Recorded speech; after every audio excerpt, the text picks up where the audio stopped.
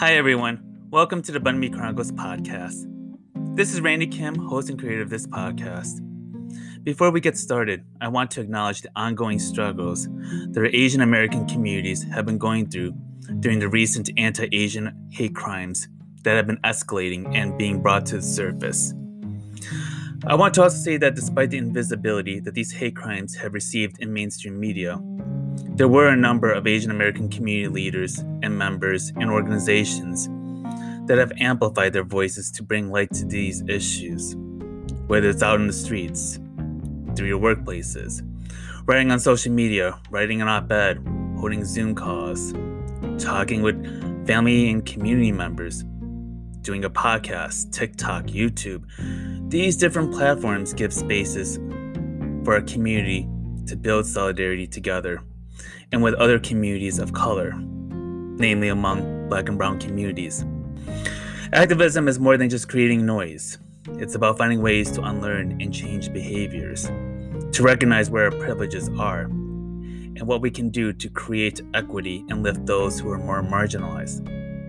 I'm very proud for moments like these where we can bring our struggles to the surface and transform it into something that will work towards dismantling against anti-Asian violence, white supremacy, and building a collective path towards restorative justice and healing.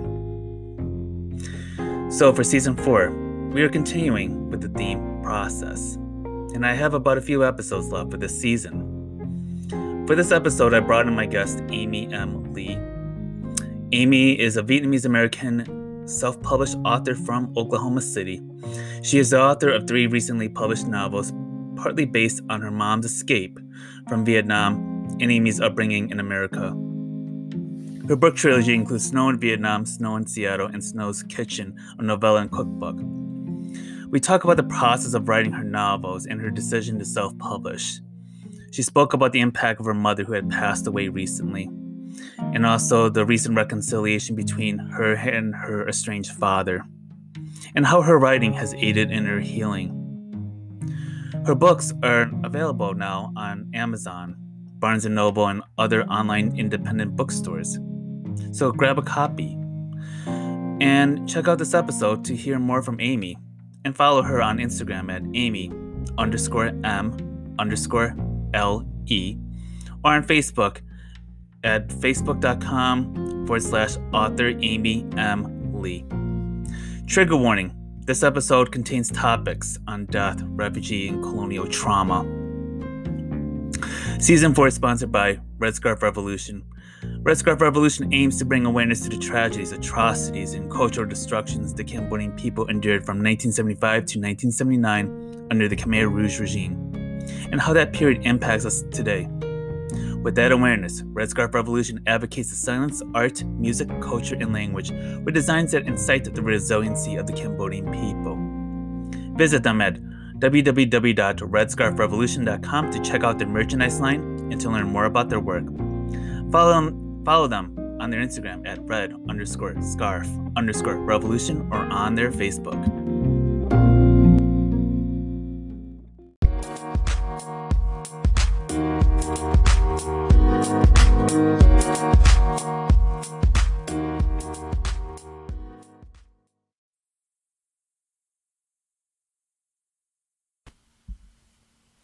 Hi everyone, so today I am joined here with my good friend Amy M. Lee. So before I bring her on, I am going to give you an introduction of who she is. So Amy M. Lee was born in Vietnam in July 1974, 9 months before the fall of Saigon. In 1979, Amy's mother braved the South China Sea and escaped Vietnam in search of freedom from the Vietnamese Communist government. She took Amy, who was then 5 years old, and Amy's cousin, Tree, with her. They ended up at the Galang refugee camp in Indonesia before getting sponsored to Seattle, Washington in 1980. After college, Amy worked for big tech companies like Microsoft and T-Mobile, but in 2017, Amy's world came crashing down when her mother passed away from lung cancer. Amy took 3 years off from work to write her mother's story as a way to cope with the loss and to honor her mother's bravery.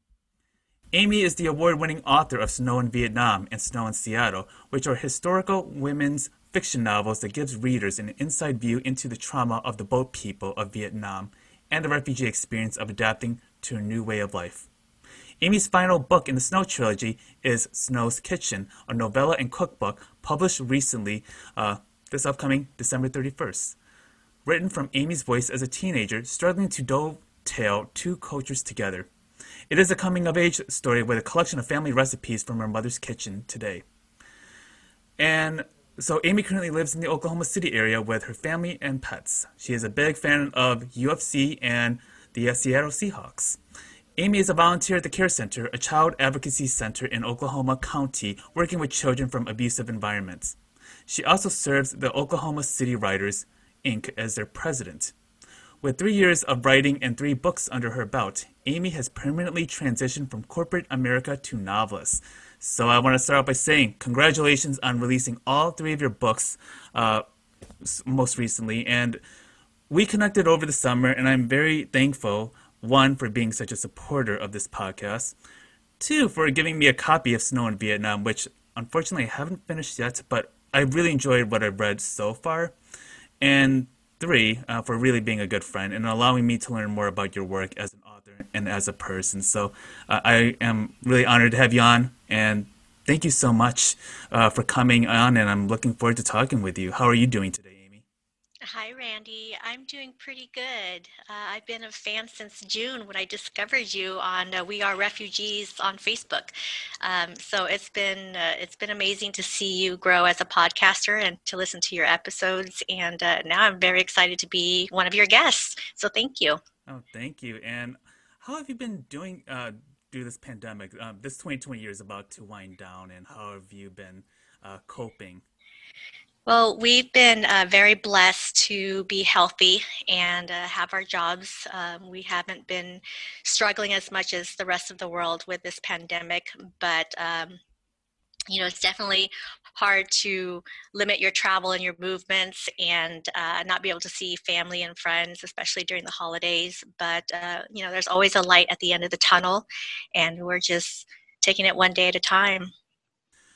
I think the way this year has been really throwing the alignment off.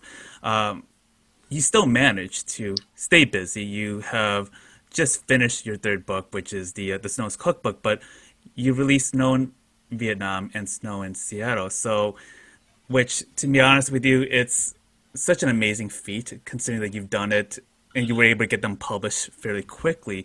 But prior to that, you were working in the tech industry for a number of years. And what led you to center your focus with writing? And what challenges did you face with getting your books published?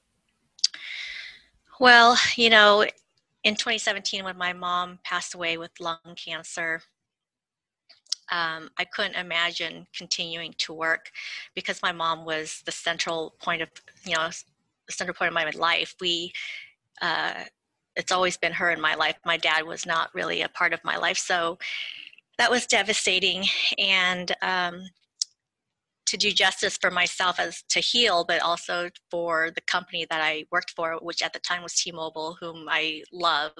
Um, it was only fair that I took that time off to grieve and reset, and focus. The hardest part about publishing was deciding whether to go the traditional route or the indie publishing route.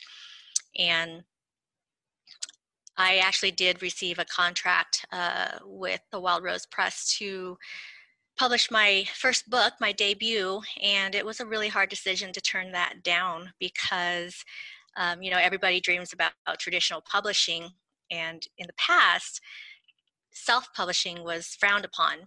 Like you couldn't make it if you self-published. But we have more technology and distributors at our fingertips, and we have, as an indie publisher, we have more resources. And so I'm a member of 5 different organizations, writers groups, and through several conferences that I've been to, I realized that indie publishing was the way to go for me, at least for the first book, because it was so dear and true to my heart, and I wanted to own it from beginning to end. I wanted to have full control of the cover, the content, even control of where I talk, who I talk to, where I do my book signings, that kind of thing. So yeah, and then after I did that, I was gonna either A, go back to work, or B, continue writing. And luckily my fans wanted a second book. So I started out writing Snow in Seattle as the sequel, and that took me a year to write. And I indie published that one as well, because at that point I started my own publishing company. And I think one of the reasons why I did that was because I wanted to help other indie authors if they wanted to publish, but I also thought that, you know, it just is more professional to have an imprint. Um, and so Quillhawk Publishing was what came out of it. So, but then, you know, second book was done, and then fans wanted a third book, and I really thought I was going to move on. And so Snow's Kitchen, that's the novella and cookbook that's the last of my trilogy. And then I think next year, after I get through my other goals, I'll start writing again, and I have some ideas about what I want to write about. But yeah. Mm. I think it's such a risky move for any aspiring writer to go the indie route. So what, and I know you had actually mentioned parts of the differences between traditional publishing and indie publishing, but what were some of the key differences? Like how much more work did you have to do to promote your first novel versus if you were going through the traditional route? So, you know, there's really not that much difference unless you're like J.K. Rowling's or Stephen King or one of the bigger, you know, R.L. Steins of the world. From what I've heard and from my understanding from other authors who've done the hybrid route, they've been traditionally published and self-published. They told me that, you know, you're still in charge of promoting your books and doing the marketing yourself. There's really not a lot of resources and support by the traditional publishers. And so that's one of the reasons why I was like, well, if I'm going to have to do that myself, why not indie publish, right? And honestly, Randy, when I started this journey, I didn't care if I sold any books. You know, that wasn't the goal. The goal really was to self-soothe, I guess, and go through this therapeutic journey and learning more about myself, discovering, you know, my history. And I'm going to get choked up and emotional, but going through this process, the more I owned it and the more I was close to it in terms of publishing and writing it, the more I realized that that was the right path to go, because it brought me closer to my mom and understanding her a little bit better. Was your mom aware that you always had an interest in writing? No. When I was growing up, I wrote poetry. I think nothing good, but just, you know, thoughts, random ramblings of a teenager. My way of just releasing my feelings, because, you know, you grow up in a traditional family, excuse me, and you don't get to express yourself. You know, you're there to be seen but not heard, and you don't have an opinion. So, and I didn't really have a lot of friends growing up because we moved around a little bit. So yeah, poetry was my outlet growing up, and my mom didn't realize that I dabbled in that. You know, when I was in college, I thought I wanted to be a journalist. And what inspired that thinking was, I think I saw Connie Chen um, on Connie Chung on TV, and I thought, you know what, I want to be like that. I want to have my own show. I want to be a journalist, whatever. But one of my teachers in college told me that I didn't have what it took to become one. Mm-hmm. So, you know, and at that point, I didn't have as much confidence, I don't think, as I should have. And I said, oh, okay, well, he would know. So yeah, I bagged that. And looking back in hindsight, I'm glad I wasn't a journalist, because I couldn't be an investigative reporter. I couldn't go out in the field and do what they do. You know, it's so hard being out in the elements, putting your life at risk, covering, you know, the news just to bring it to you, the viewers. And so, yeah, I went the technology route. I actually got a degree in sociology because I really didn't know what I was going to do. And my sociology professor and I had a good relationship, and he encouraged me to keep going. And because I finally found someone who had my back and who was supportive and saw my potential, I was like, okay, Mr. Richardson, I'm going to go into sociology. And but when I came out, I ended up in the technology space, working for Microsoft, T-Mobile, and a few others. But started out actually in recruiting, and then account management, and then I, was an executive assistant for an officer of the company at Microsoft. Went on to T-Mobile. When I left there, I was supporting the senior leadership team in the legal department and managing all of the board meeting logistics and working with the board of directors there. So. And were you also taking writing classes? Were you also looking to go back into school again after your mother's passing? What was the process as you were taking on the responsibility of writing your first novel?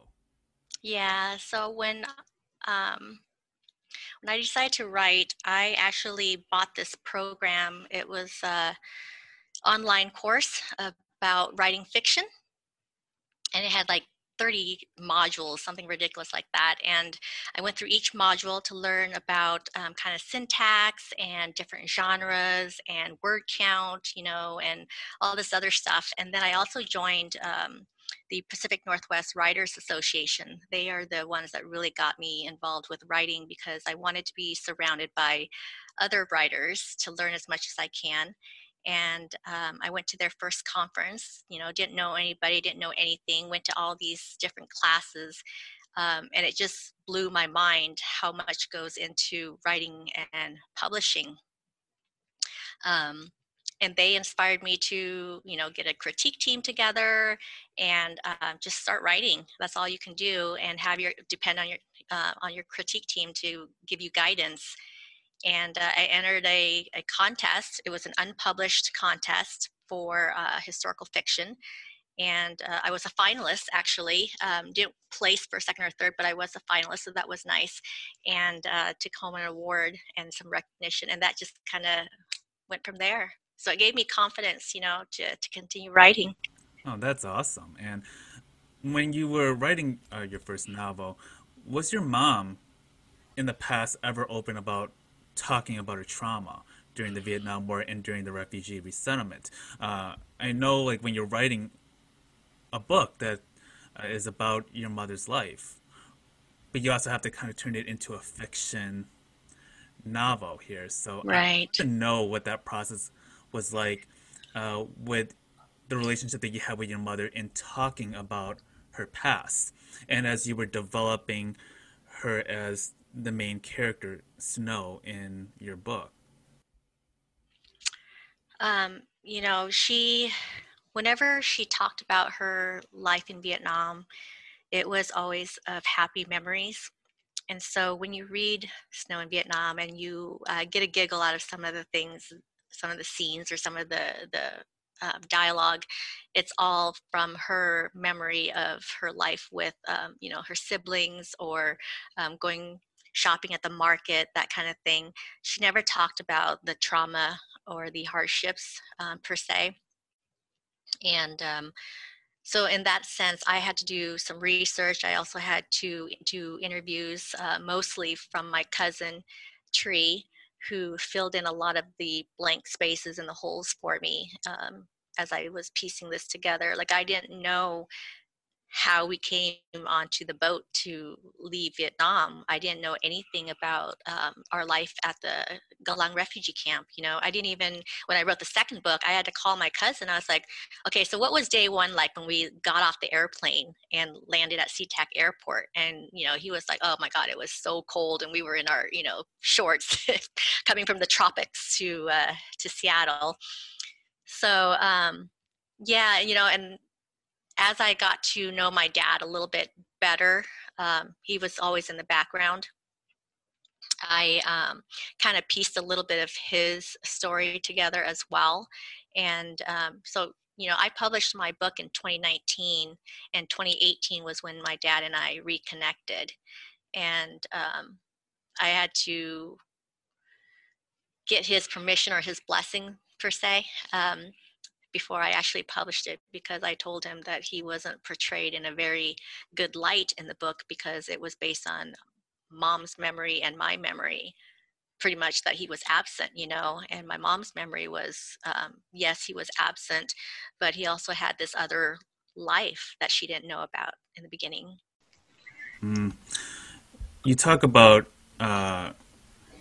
your family's escape, your mom and your cousin and yourself as a young girl.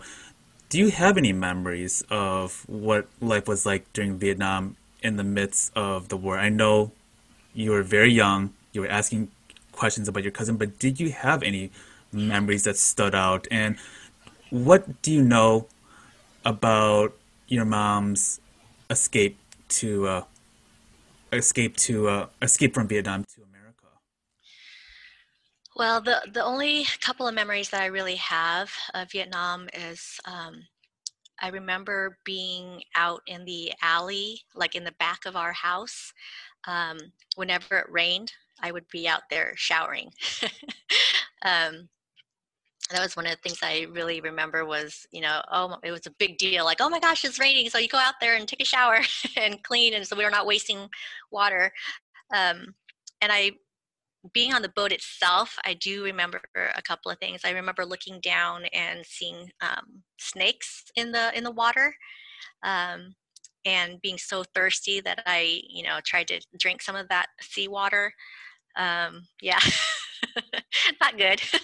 um, I definitely remember being on the island and watching our boat burn, and that's in our book. But basically, my mom had pushed me into, or threw me into the water, and my cousin put me on this little piece of wood, this driftwood, and my mom jumped in and she swam to shore. And when we got to shore, we watched our boat go ablaze, because we burned our boat because we didn't want to be kicked off the island if the officials didn't have anywhere to send us or put us. They would have to let us stay there for a while until they figured out what to do with us. So those were the chances that we took. And it's like, you don't want to go back out in the open seas too, when there's you're with the elements of the rainstorms and the pirates and the everything else that's out there just being lost. We actually had only one engine that was working, and it was starting to fail. We had there, and so we were really, really scared, and that was, so I do remember that. But what was the final piece of your question, Randy? I guess because I'm like right now I'm so enthralled by just what you were just sharing, but um, I guess like when you're trying to conjure up early memories of Vietnam or what that was like at a very young age, but also having to learn about your mom's history, like how did they escape, and and learning about how um, what the environment was like during the time of the conclusion of the war and when Yeah. chaos was just happening. Because I mean, when I think about my mom's family escape, my mom's family, my grandfather who was working in the South Vietnamese army, their family was in danger of getting arrested. My uncle at the time was Hmm. sent to jail, and that was a red flag to the family that we have to get out of here. So they were on the boat. They snuck overnight when there was like I guess a town meeting, and I think they bribed one of the soldiers so that they can flee into the night. And Hmm. it was a terrifying journey. They told me about the storms that were happening. They thought Wow. that they were going to drown at any point during their voyage. And the pirates, you think that Yeah. comes from Pirates of the Caribbean, and all that glorious 15th century, Yeah. the, the kind of things that you hear in 15th century. But it was a real situation. There was a real danger of your life ending in the water Yep. and never Yep. being able to reach land and never not being able to know where you're going to land to. Are you going to land in Thailand, where the refugee camps were very dangerous? Where are you going to land in Malaysia? Where are you going to land in Indonesia, the Philippines? I mean, so Yeah, you just don't know. many of them did not have compasses. Nope. You know, when Saigon fell, April 30, 1975, and my mom, so my dad, let me start with this. My dad actually was married to an American woman at the time, which my mom didn't know about until afterwards. And she took my dad and their son back to the States. And so it was just my mom and me and our immediate family. And in order to survive, my mother had to take stolen goods, medicine, contraband, things that were left behind by the U.S. And at the ports, and all these pallets of medicine, whatever supplies, and she would sell those illegally, of course, in the black market. And that was how my mom survived. And she would always it was a very sensitive topic for her, because I always tease. I was like, "Oh, Mama, you were a drug dealer. You were selling drugs." And, half of her was like shocked that I would even say that, because it was true. But the other half of her was just, she just wanted to forget about it, and like to think that she was just selling, other things. But she wasn't very specific about those other things. Um, when my mom's attempt to escape, it was thwarted many, many times. Um, but when she finally succeeded, I guess there were three groups that were supposed to secretly rendezvous at a particular point. Um, the other two groups got caught, and our group luckily made it. And uh, actually, now that I think about it, I do remember one point, which is also in my book. I remember a lady screaming and yelling, and we were looking through the bushes, hiding in the jungle, and I could see one of the Viet Cong, or one of the communist soldiers, um, forcing money down her throat, and as she's begging and screaming to, to live. And he was yelling at her, saying, if you want freedom, and you want money, and you want, this life so badly, then here you go. Oh, Ede was shoving it down her throat. Um, but we eventually got on the boat, and I do remember the smell. It was so bad.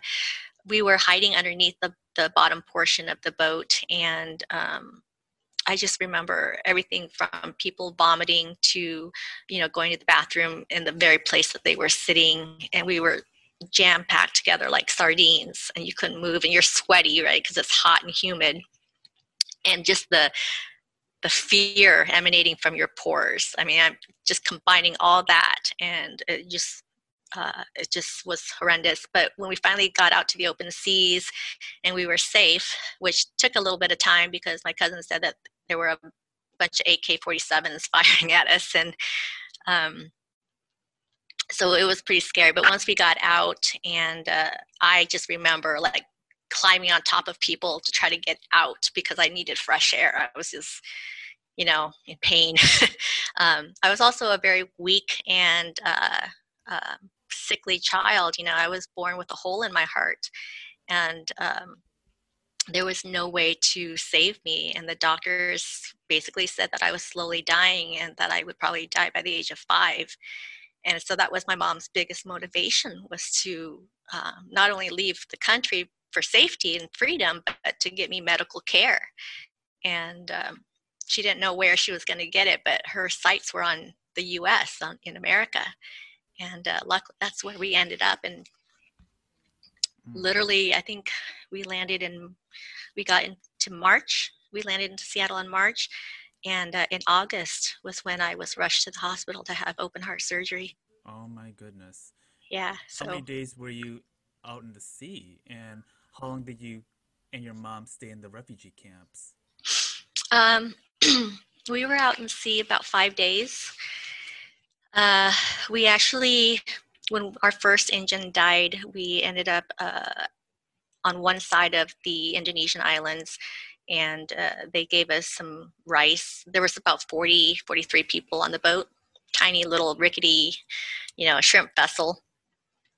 And they gave us a couple of cups of rice, and pretty much that was it. Sent us off. We were in the refugee camp, I think 6 months. Now, in my book, I put a year. And the reason why I did a year is because there was a lot I wanted to cover. Not just my mom's story, but other boat refugee stories. And I wanted to be more of a holistic view of the refugee experience at these camps. And so I extended the stay for a year, but our family stayed there for 6 months. And then when we were finally sponsored by a church in Seattle, we were transported over to the refugee camp in Singapore on Hawkins Road. And we were there for 2 weeks, and my cousin said it was like living this, glorious dream where we had room service and we got to play. There was plenty of food and water, and it was a miracle. And when you arrived in Seattle, what was Seattle like for you when you first arrived? Was there a Vietnamese community back then? And Yeah. with and how many refugees do you think you were with that were transported over to Seattle, a place that I'm sure your mom knew nothing about, and the culture, and I mean, you going into a foreign land, you don't know what's going to happen the next day. And I know Yeah. my mom's family and my dad, they came in both separately, and there was no time for them to grieve and to process. It was more like 3 days later, you have a job, there's a factory, you need to work. And the sponsors usually have to help them learn how to use the bank, uh, Hmm. learn how to use the bathroom. I mean, all the basic necessities. There was a lot of re-education that was happening among this Yeah. refugees. So I wonder what was it like stepping aboard into Seattle, and what was that What was transition that like? like? Well, we were there in Seattle for 7 years. And in those 7 years, I only had one Vietnamese friend. And it was a boy, our next door neighbor. His name was Hung, Hung. Um, and that was it. Everybody was, light skinned.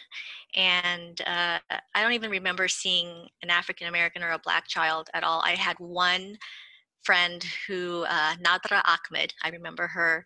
She, um, she was from Saudi Arabia, and I remember her because she had this birthmark on half of her face that she was very self-conscious about.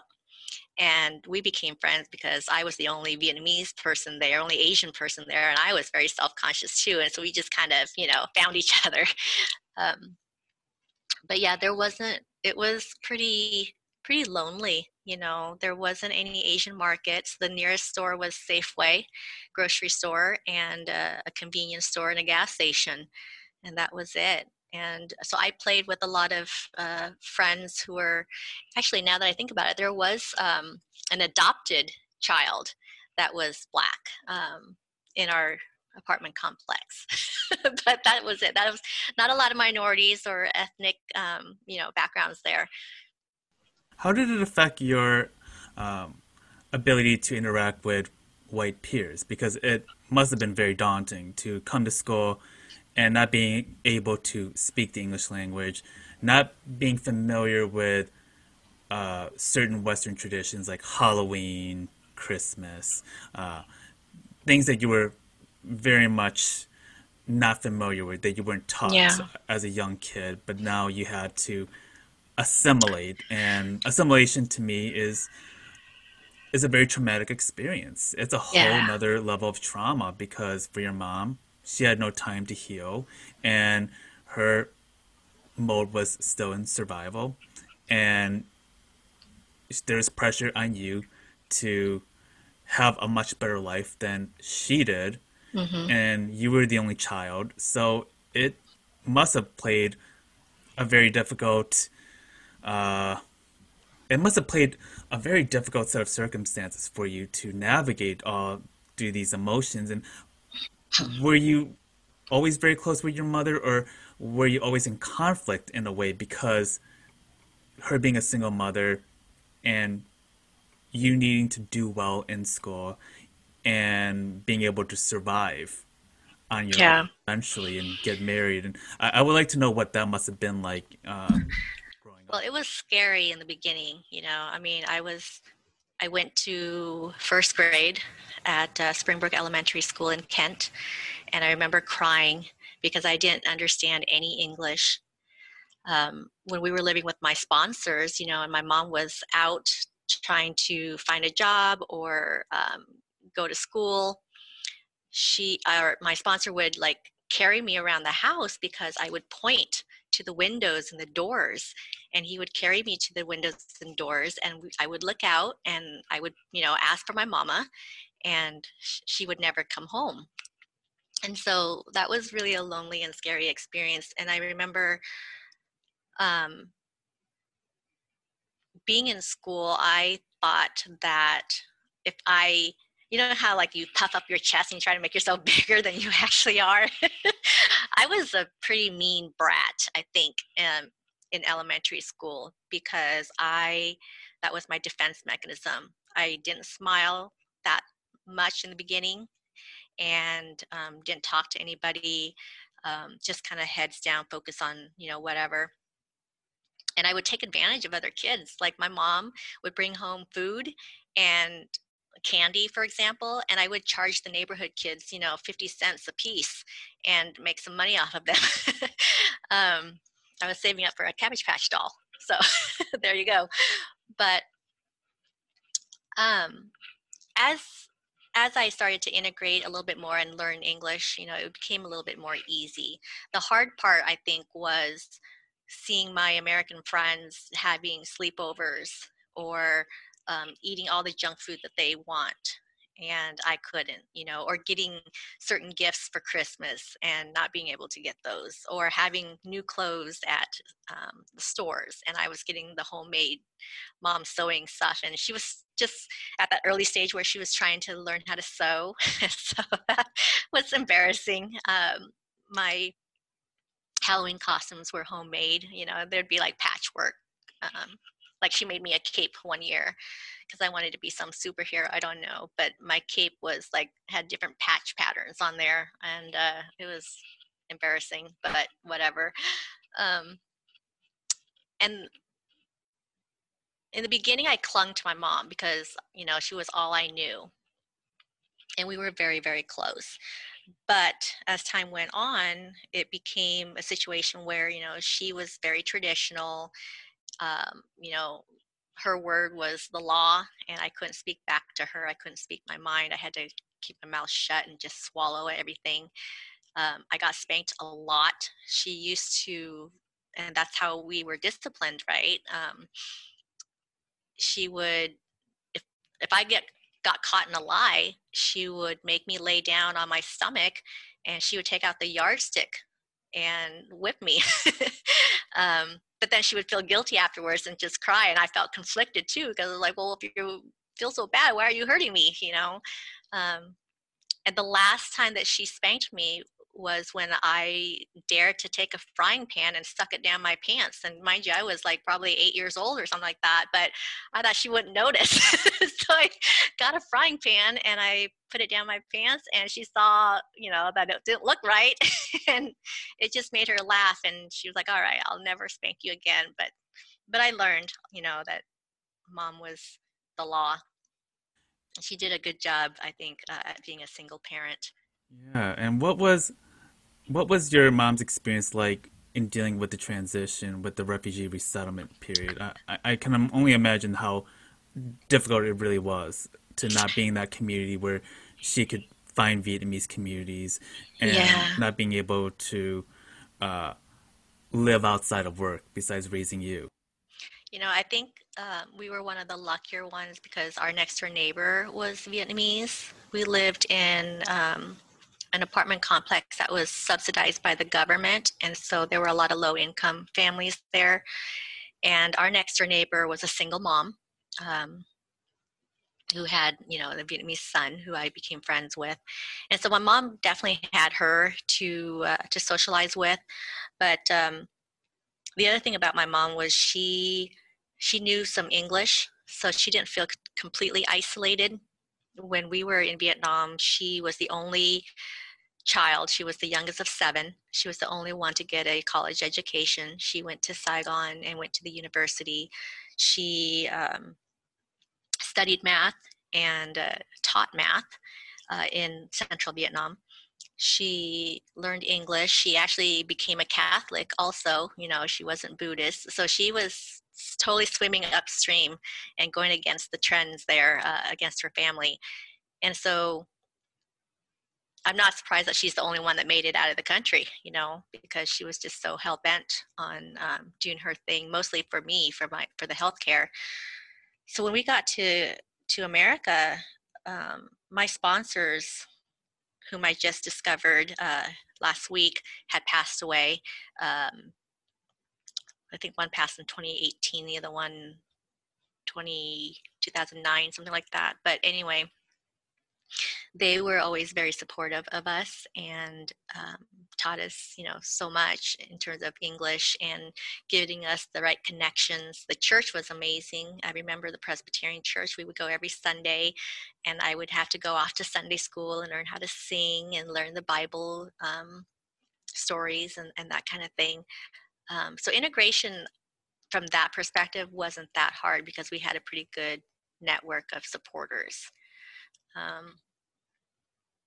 The hardest part, I think, is waiting for my mom to get a job so that she could get off of welfare and support us, And she did. After a year, she actually got a job with the Seattle Times, the newspaper, and she was their media coordinator, which was pretty cool because she would bring home articles, and I would help her place the articles and position them on the paper. And some of the advertising, I would put certain advertisements in certain places to make it try to fit onto the paper. I can see why you were going into journalism in a sense. I guess so, huh? I never really thought about that, but I was exposed to paper or news at an early age. Yeah, and you also have your child, Preston, who's 11 years old. Mm-hmm. And as you got older, and as your mom, before her death, what was she like as a grandmother, and what was your relationship like with her prior to her passing? And again, I my condolences, for Thank you. with your mother. I know that this is a very difficult topic to talk about, but what can you say about your mother and prior to her death, and what were you able to come away with in your relationship with her? Yeah, my mom was she was very excited when she found out that I was having a baby. So my mom, she's funny. When I told her that I was wanting to have a family but not get married, and this is because I was married once to a very abusive man.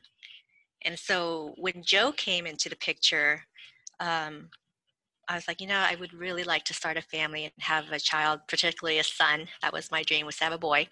But I really didn't want to get married again. And mom was like, having gone through her own relationship issues, she was like, just do what makes you happy. I'm okay if you're not married. Um, we ended up getting married, of course, but so when Preston came along, she lived in West Seattle. I lived in Kirkland at the time, which was on the other side of the bridge. She actually had to cross two bridges to get to me. But so Monday through Friday, she would come over and take care of baby and me. And then Saturday and Sunday, she would go home and, decompress and get re-energized and then do it all over again. And as Preston got older, we started to come over to her place, and he would spend the weekends with her. So she got a lot of one-on-one time with her grandson. And they bonded so much that when my mom passed and we decided to move to Oklahoma, Preston refused to leave the house. He clung to the door and he screamed. And this is, mind you, like 10 o'clock at night. And he screamed and he's like, I don't want to leave because grandma is in there. Grandma died there and her spirit's there and I have to be there to take care of her. So yeah, they were very close. And I will say that my mom, as mean as I was to her, because I was going through a lot in my life, and I didn't understand why she had certain point of views, why she wasn't supportive of me in certain ways or certain things. And you know, we went through a period where I was just so angry all the time. Starting when I was 13 years old, I was angry all the time. And I think when you read my third book, you'll understand why. But she never stopped loving me, and she always forgave me and she always tried to see my perspective on things. And in the end, it was just like, love conquers all. I think once you have a child, you understand that there's a bond between the parent and the child that can't be broken. And I think that one day if Preston ever goes astray or he goes through this period where he hates his parents, I'm going to hopefully understand that and be patient and love him enough that he'll come back. So the way she taught me was to be humble and to be patient. And at the end of the day, love and forgiveness conquers everything, The power of forgiveness is truly remarkable. I also think about this a lot with my own parents too, because I struggled with my parents a great deal. And yet, despite whatever help that I've given them and how they've given me, we've found ways to forgive each other in a way that works for both of us on a mutual level. And I wonder, because this is something that I always come back to, that we never think that our parents would help heal us because we see them as the perpetrators of harm in our difficult moments. But then we also realize that they can also be the ones that ends up healing us. Not every Now I want to say that not every adult child has had that opportunity. Unfortunately, not every parent and adult child have had that kind of reconciliation. But I think that's an important part to point out, and I think it's so beautiful that you shared this, and I'm really thankful that you were able to share this part of your life that's so intimate and so personal and so meaningful to your son, who as a little kid needed that love, and you were also helping to honor your mom's memory through this wonderful book that you wrote. But in reconciliation, you also talk about your father, who you haven't seen and been connected with for many years. Right. I mean, and he had a second life. To you and your mom, it was betrayal. And when you were struggling as a teenager growing up, and you see your classmates being with their dads, you must have felt some kind of way and some kind of level of anger that you did this to me. But Yeah. following your mom's death, what actually led you to make the decision to reconnect with your father?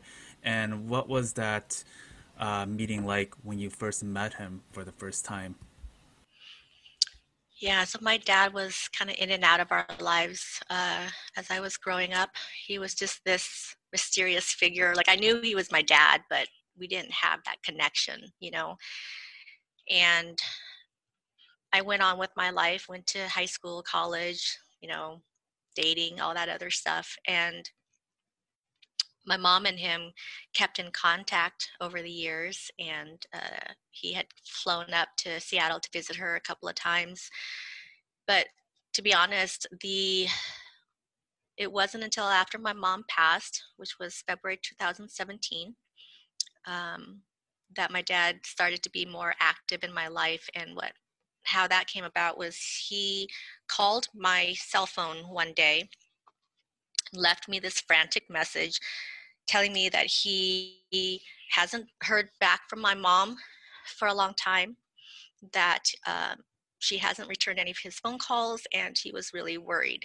And, and so imagine I'm just working, and all of a sudden I get this phone call from my dad, who doesn't say, hey, how are you doing? How is life treating you? It's, where the hell is your mom, and why isn't she calling me back? Out of curiosity, if I don't mind interrupting, what was the relationship between your mom and your dad prior to her death then? Because if he's still contacting her, I wonder about what was he. Yeah. So my dad was married to Lynette, which is another interesting, crazy story, Randy. But they were married, and I think as time went on, their relationship kind of went in different directions. And he has extreme guilt. He feels extreme guilt, and I think he wanted to be a part of my mom's life in a way that he was seeking forgiveness and friendship from her. And I think in the end, that's what happened, is that they were able to resolve their issues and be friends again and be cordial. And he wanted to be a part of our lives and be supportive, but he didn't know how. Nor was he successful, because we didn't want him to be supportive. Like, we made it on our own all these years. We don't need you now. So yeah, they would talk on the phone, just, keeping tabs on each other, really. But when my mom passed and he left me that voicemail message, I really debated on whether I was going to call him back or not.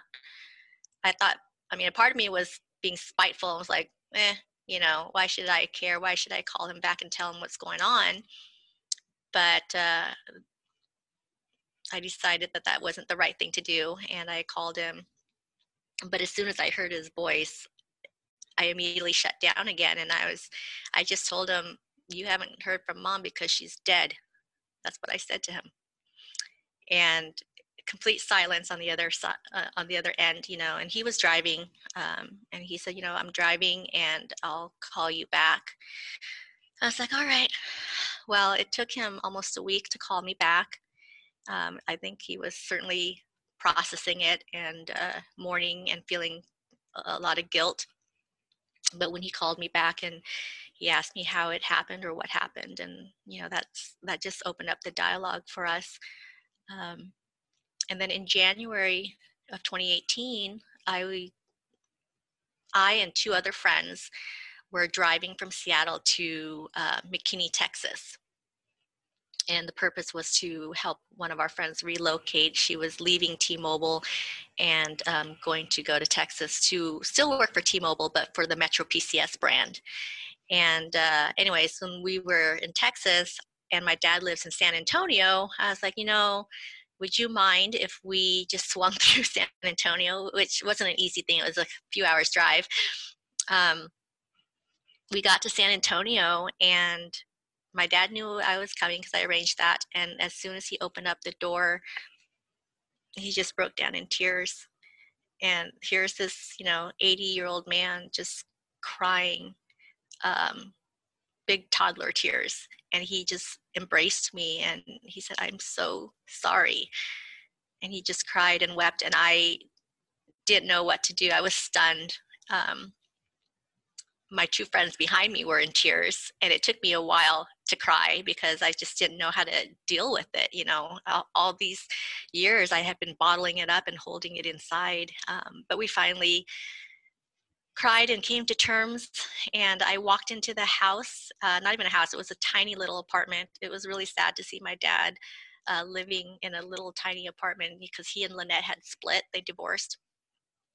and his kids didn't want anything to do with him at that time because they didn't understand why he divorced their mom, and why he even had this other life where, another wife, another child situation. But I walked into the apartment and I see on the veneration table this picture of my dad's mom, and it was creepy as hell because she looked exactly like me. I'm looking at my grandma and she looks just like me, or I look just like her, I should say.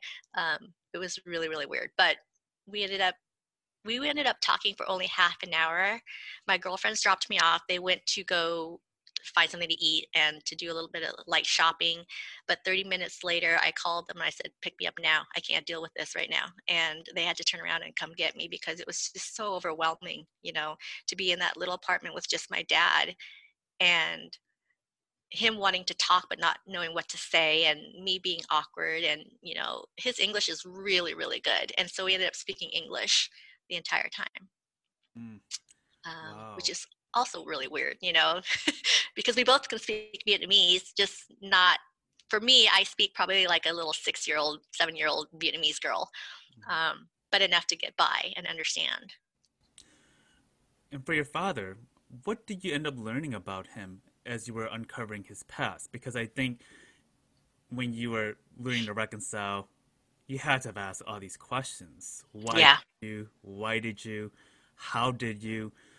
But I wonder what his life was like, and what do you think might have led for him to live a different life, and the traumas that he could not come to terms with that unfortunately affected your family and his other family. So my dad, I hope to one day write his story because his story also needs to be told. When he was 10 years old, I think it was 10, maybe a little younger, he witnessed his mom getting raped by a French soldier. That traumatized him, obviously. And, the family was very poor and hungry and didn't have enough to eat. And he ran away from home to live on the streets because he didn't want to be a burden to his mom and didn't want to, her to have one more child to take care of or worry about and feed, clothe, whatever. So he ran away. He ended up living on the streets and would steal from the market vendors. He loved to study though, and so he would go to school and fought hard for his grades. A lot of the kids there got special treatment because of who their family were or who their parents were. But he was just a street rat. He told me he would study under the street lamps and go to school, and sometimes he would be so tired he would sleep at the school, and some of the teachers would take pity on him and let him sleep at the school at night. As he got older, he ended up defending those same street vendors that he stole from other street thugs, and so they started paying him money for protection. And then as he got older after that, he won a scholarship. He was the only one who rightfully, according to my dad, rightfully earned that scholarship through hard work. And he got to go to America to study for, I don't know if it was a full year, but a pretty long chunk of time. And that's when he met Lynette, and they started dating, and she fell madly in love with him. But then it was time for him to go back, to Vietnam. And so he flew back. She was so in love with him that she purchased a one-way ticket to Vietnam to find him. In the middle of a war, in the middle of the Vietnam War, she took a one-way ticket there and found him. And Lynette is an amazing woman. She passed from Parkinson's disease a few years back, but she was super smart and spoke Vietnamese, ended up speaking Vietnamese very fluently. She translated works. She wrote children's books that were of Vietnamese folklore origin. But she had this life with my dad, and this was in Saigon, and we lived in Tra Vinh, which is closer to the Mekong Delta, and he got a teaching job out there. And my grandfather was the principal at this school, and it was the principal's responsibility to sometimes take in these teachers, and let them stay at the house. And so that's how my dad met my mom. And he fell madly in love with my mom. And they ended up getting married. And so he had these two wives, two different lives. And but when the war was coming to a close, Lynette took her family back to the States. And so that's kind of how that story happened. And your dad was a bodybuilder, and I looked at past photos of him. He was very physique, which is very contrast to the very short, thin Vietnamese man that you would normally see in photos. And Hmm. but uh, I wonder about that kind of life that he lived, and also what is your relationship with him like now, and also with Preston, and how is his relationship with him as a grandfather? Yeah. So in Vietnam, excuse me, he definitely was very fit, and I don't know why, but he was, again, like kind of like my mom, right? Going against the grain of things. Um, he loved to work out. He was always health conscious, very determined in staying alive and keeping fit. Um, he fought for the Viet Minh for a while, and I think this is where his guilt came in, is that he actually had to kill a lot of people, and he confessed to eating human organs before, and doing some of the things he did to lure the enemy out, and kill him.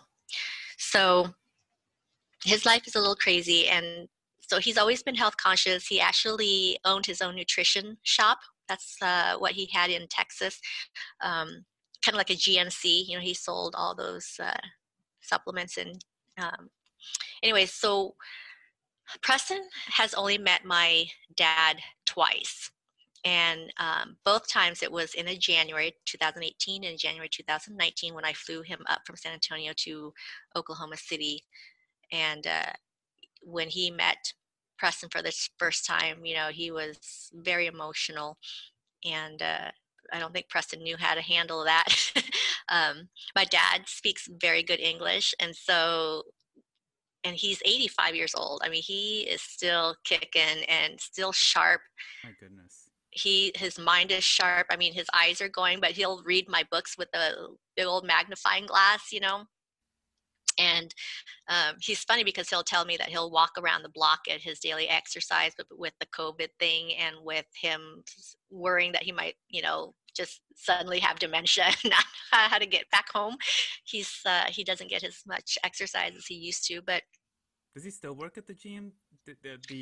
At the no, he doesn't have his shop anymore, and that was in Houston. Now he's in San Antonio, and he's retired. He doesn't really do anything. He says it's kind of sad because my dad says as you get older, your world just gets smaller and smaller. People around you die, your kids move on, and your relationship falls apart. And the next thing you know, you're in this tiny apartment all by yourself with nothing to do but listen to music. And that's what he does. He takes his naps. He takes his, supplements. He eats the same thing every single day. Like in the morning, he'll have his half a yam and a boiled egg. I mean, he's very regiment. Um, but the funny thing too, not funny, but ironic, I guess, is that he's also type 2 diabetic. Um, and so, everything he's been doing to this point to take care of himself, he still can't escape diabetes. And so if you ever see a T Vung comment on my Facebook page, 9 out of 10 times it's always about my food, how I shouldn't be cooking something that has cholesterol and fat and red meat and sugars. Like the other day I posted something about Joe being sick, and I said, I made him congee and apple pie, and my dad commented, he's like, congee is good but apple pie not so good, or something like that. And it's like I hold my breath because I know at some point he's going to comment on that. So, since becoming an author, what kind of impact has it had on you as a person, and what surprised you most about being an author? um One of the coolest things that I've discovered is that there are now so many authors um, that are Asian. You know, I mean, you grow up reading the classics and whatever the hottest book is of the deck or of the year. And when I started writing my book, I was like, are there any other Vietnamese or Chinese or any other Asian authors out there? And to my surprise, there are. And so this year, 2020, has been all about trying to read as many Asian author uh, books as I could, and that's what helped me discover like Phuc Tran's, Saigon book, and Nguyen Chan Quay Mai's book, The Mountain Sing. So yeah, it's been an amazing journey. Oh gosh, like reading Phuc Tran's book just opened up a lot of Pandora's box for me. I had to take a deep breath before I would dive in, but it's a book that you cannot put down, and I would plug his book too because I think it's an excellent memoir, and I got so much out of that book. The Mountain Sing, I do need to get that book. I've heard so many wonderful things about it, and actually, I've been just grieving the loss of one of our rising writers in the Khmer American community. His name is Vasna So, and Hmm. he was only 28 when he passed. I had followed him on Instagram for a few years, and he had actually um, posted uh, his mini fiction work on the New Yorker. He did a podcast on it, and then it was done as a written form. But Mm-hmm. he was actually got a big deal with a publisher Hmm. about a few months ago, and his upcoming book After Parties is supposed to come out next August. And he just passed away recently. I mean, we don't know the cause of death, but it's Huh. deeply tragic when you see Wow. a young Southeast Asian voice of our generation go. And I think for the Cambodian community is very sensitive because we've lost so many artists during the genocide, and we're just starting to get our footprint back. But also in Mm-hmm. the overall Southeast Asian community, when we're writing stories about our parents and our grandparents and our story included, and we still when we lose one of them, and we lost like a few other artists to COVID earlier this year, it's devastating. Like there's Yeah. impact, like gosh, we're making our footprint, but then it feels like we've taken a few steps back. And I think that Yep. a lot of urgency in us to write our stories. And I think what we shared earlier, like in another conversation, is that if we don't write our stories, then the stories will be told by white researchers, white journalists, people who have no emotional connection to our work and our experiences, our lived experiences. And I think that what you're doing and what other writers are doing are so critical to that. And I'm really glad for that. Would you ever consider going back into a traditional publisher now that you've been an indie publisher for the last few years? That's a good question. Um, for the right book, maybe. I mean, one of the books that I wanted to write, that I started to write, but I had to put it down, was a story. It's called The Copper Phoenix. And it's copper for my friend who's got red hair. And Phoenix is about her rising out of a very dysfunctional and abusive home, and lifestyle, full of sexual abuse, full of drugs, physical abuse, like everything. And I think that's one book that I would consider traditionally publishing if there's a publisher out there that would take something on like that, because it's not a memoir. It is written as a fiction piece, um, because I want it to have the attention that it deserves. And I think maybe a traditional publisher would be able to do that more than I could. But we'll see. It really depends on my friend who, what she wants me to do with her story. Um, gosh, the thing about traditional publishing is you have to go through this pitch process, right? you got to pitch your work to editors and agents, and then you wait. It's a waiting game. With my first novel, I pitched to 30 editors and agents. I got 5 nods that said, hey, this sounds amazing, send me your manuscript. And every single one of them rejected it. It was really interesting because they'll be like, we want a story that is own voices and diverse and different. But they read so many manuscripts every day, and if your writing doesn't grab them in the first page or the first paragraph even, they'll chuck it. And sometimes when you pitch, they have the right of first refusal. So you're sitting there for months waiting for them to say yay or nay, and 9 out of 10 times or 10 out of 10 times it's a no, So it's agony. And now that I've been published, self-published for 3 years or 3 books, I don't think I have the patience for that because, and again, my goal is not to sell a bazillion books and get famous, though I would love to see Snow in Vietnam on the screen because I feel like that's something that America hasn't seen yet, and it's a story that needs to be told, and it would open up so many voices and dialogue if it was, and even if it's not my book, just something that is from the internal perspective versus the external point of view. So. And I mean, I think in the world of publishing and the way people consume books is very different. Everything is digital. And during the time of the pandemic, a lot of the mom and pop bookstores are being threatened into extinction. I really hope not, because I still buy books traditionally. I'm old fashioned that way. And thank you. Great. Yes. important to also support independent local bookstores. And I hope that like books like yours can find homes in these places. And I think that there's so many different new avenues of how your work gets distributed, right?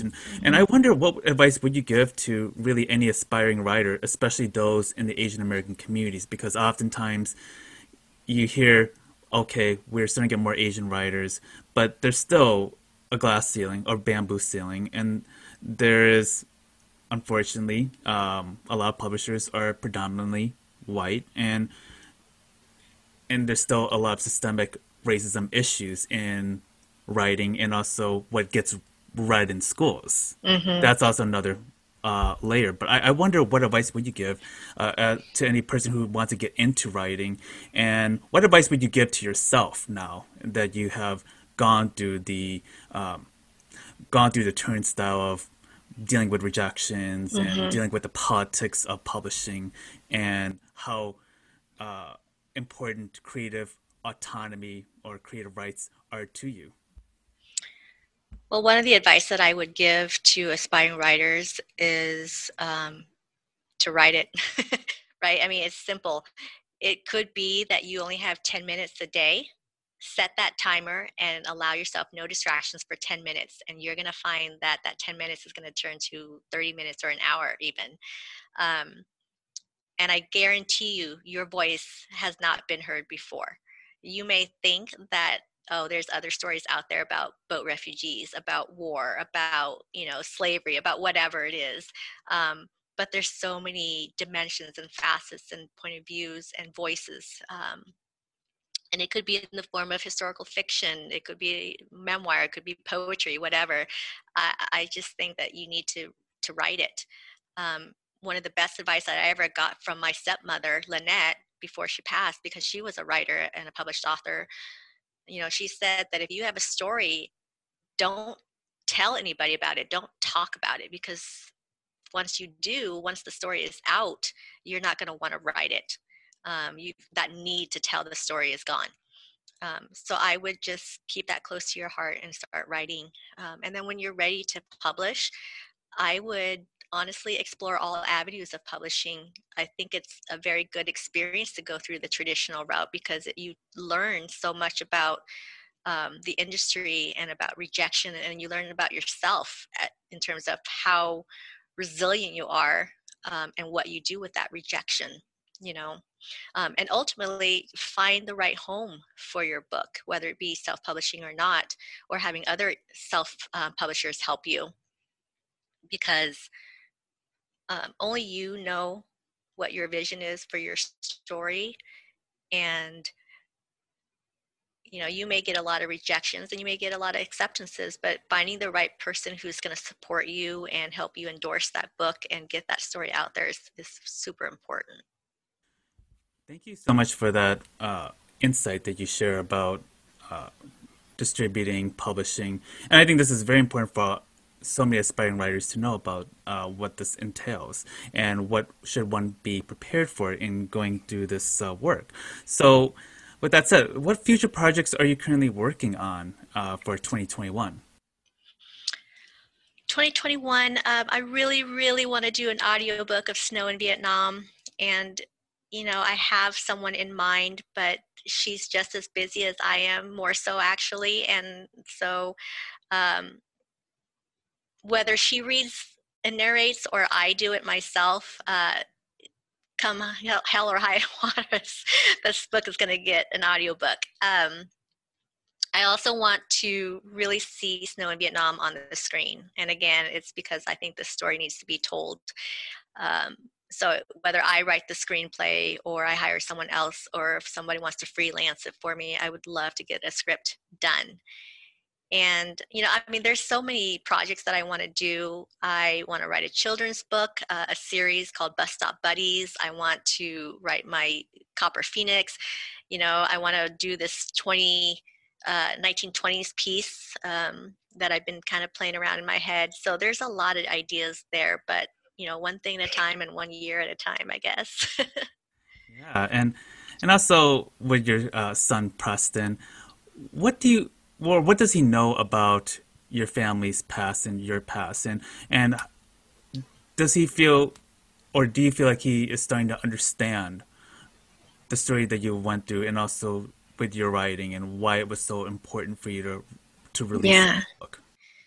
I think he's starting to build a foundation of understanding, because when I was on the Vietnamese Boat People podcast, I made him listen to my episode, but I also had him listen to other episodes, you know, for that season. I had him also listen to, I think, one or two of your episodes, Randy. I don't remember which one. But so he's starting to understand. And I know that, you know, in school, he's starting to learn a few things. Recently, he was learning about North Korea and the defectors. Um, and I was surprised when I came home from work one day and he was telling me about how he was watching this documentary and it moved him to tears. You know, he was crying in class, and he was telling me about how if he grew up in North Korea, he doesn't think he would live long enough to be past 21, 22 years old, because he thinks that he probably would either A, kill himself, B, be killed, or, you know, die trying to leave and escape. And that brought us to, you know, my mom's escape from Vietnam. And he's like, Mama, I really want to read your books when I'm old enough to read them.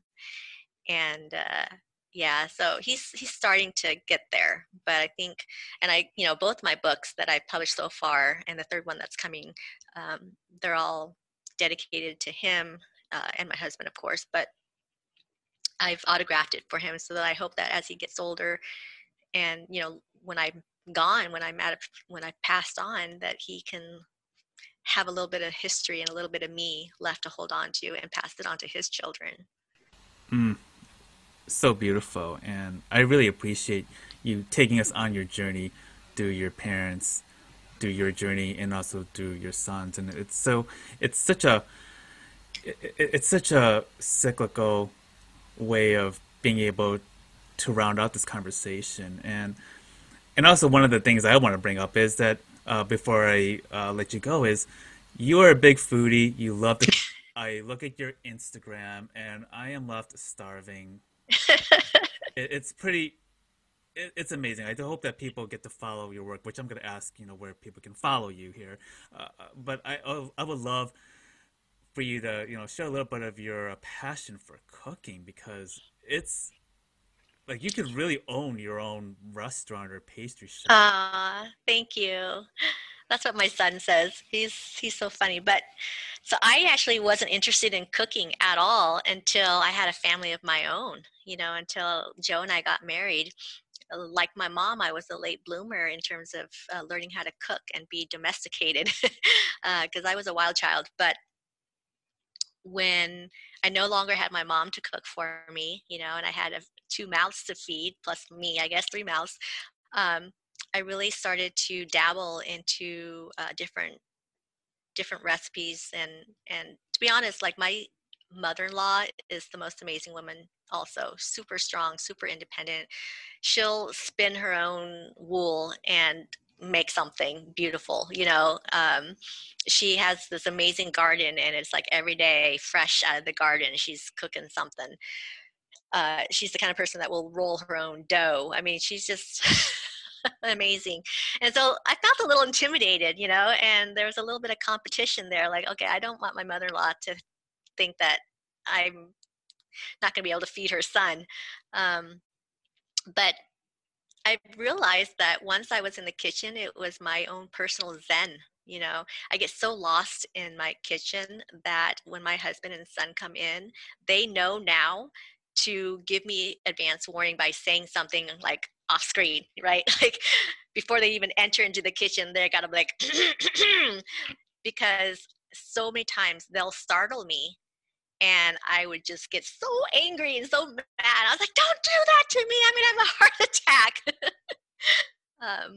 But yeah, being in corporate America spoiled me. I was eating at five-star restaurants, Michelin rated restaurants, traveling to, What Vienna and Germany and now? all these other places that were amazing. And so my husband hates taking me to restaurants because he'll know that if it doesn't fit my palate to my expertise, it's like a downer for the rest of the evening. You and my And get along actually because he works for Oracle and he travels all the time and he's very particular about restaurants. I mean, he is to a T. Like there's a prima donna about him, which I find a little problematic, but I think it's kind of funny because he would ask the waiter like, "Where is the salmon coming from?" And I'm like, "Are you seriously asking this question here?" So I don't know. I hope I I'm not that bad. Like I will totally go into dive hole in the wall places. I love going to New York and going to Chinatown and finding these little tiny noodle restaurants, right? I don't care how much the food costs. I almost don't care where the food comes from. But you're a restaurant and you need to know how to cook your food well, right? And so that's one of my things is it has to taste good. It has to balance and be prepared well. I don't want to bite into it and it's like raw and mushy, for example, right? speaking Or tough. of that, is your son a big fan of durian? Come on, Randy. Everybody's a fan of durian. It stinks so bad. And it tastes so good. Yeah, quick background there. You had a little durian challenge where you were attempting to feed your cat, and you had your son try out a durian smoothie, which Mhm. he was nonchalant. He's like, "Oh, yeah, it's not a big deal. I'm pretty sure I'll like it." And he literally just gagged and he like went to the sink and just tried to wash his mouth clean of it. And you were doing it to other folks. Some people were okay with it, and some people not so much. Do you think you're gonna do another durian challenge? Because it was quite hilarious. I must say I don't think you're the only one that's done this. I'm pretty sure there's a lot of Asian YouTubers out there doing this, but I have I need to find new unsuspecting people because if you live you have, in Oklahoma though, so you have plenty of people that you can have your victims. oh my gosh, I should do it to my coworkers at work. Yeah, with my son, it's like he loves smoothies. I'm always making him smoothies, and so he was very excited to try the new durian smoothie. And I was surprised he didn't smell it first, but and with with durian, it takes a second for you to really taste the aftertaste of it or smell it, right? So yeah, he pretty much vomited in his mouth and went into dry heaves. I tested it out on two MMA fighters also at the gym, and one was his um, One of them didn't try it because he asked the right question. He asked me what was in it because he's allergic to certain fruits and nuts, right? And so that saved him. But the other gal, Mitzi, she was a beast. She just jumped right on in, and then again nearly threw up all over the floor. It was bad. But yeah, I totally would love to do that again. I just need to find unsuspecting people that hasn't seen the video and doesn't know what I'm up to. You know how to disarm them. You know how to disarm the strongest of the pack, right? So now you know what the secret weapon is. And actually, like for me, I actually like durian if it's like warm and on the sticky rice. That to me is the best. I don't know if I could do the ice cream. It feels kind of weird to me.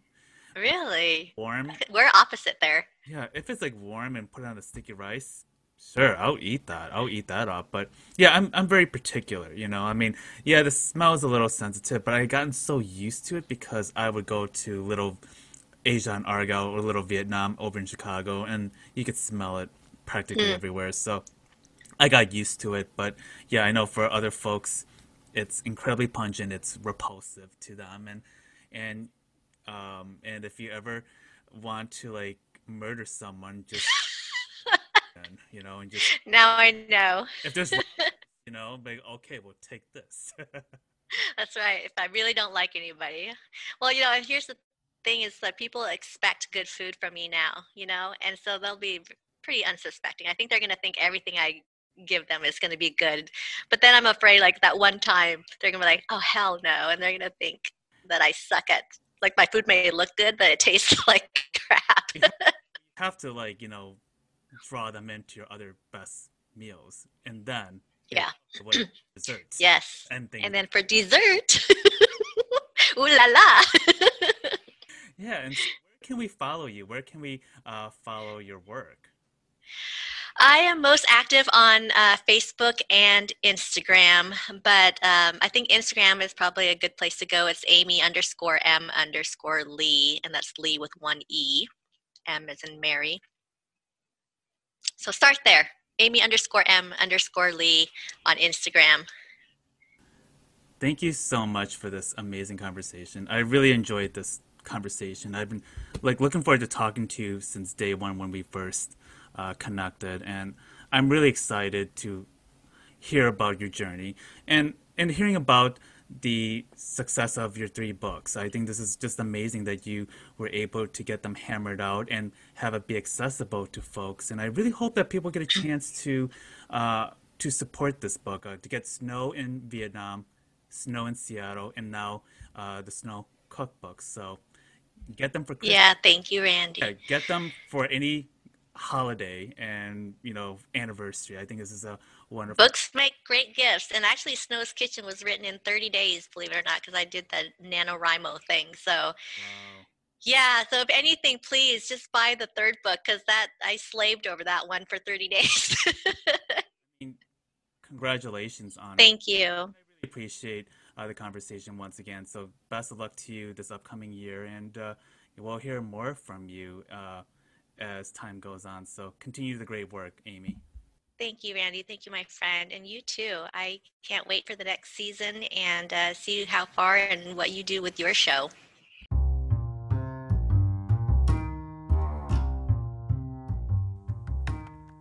Well, that is all for today. Thank you for listening, and be on the lookout for future episodes. So follow me on the Banh Mi Chronicles on Facebook, or you can follow me on Instagram at BanMi_Chronicles. Thank you again, and looking forward to sharing more with you.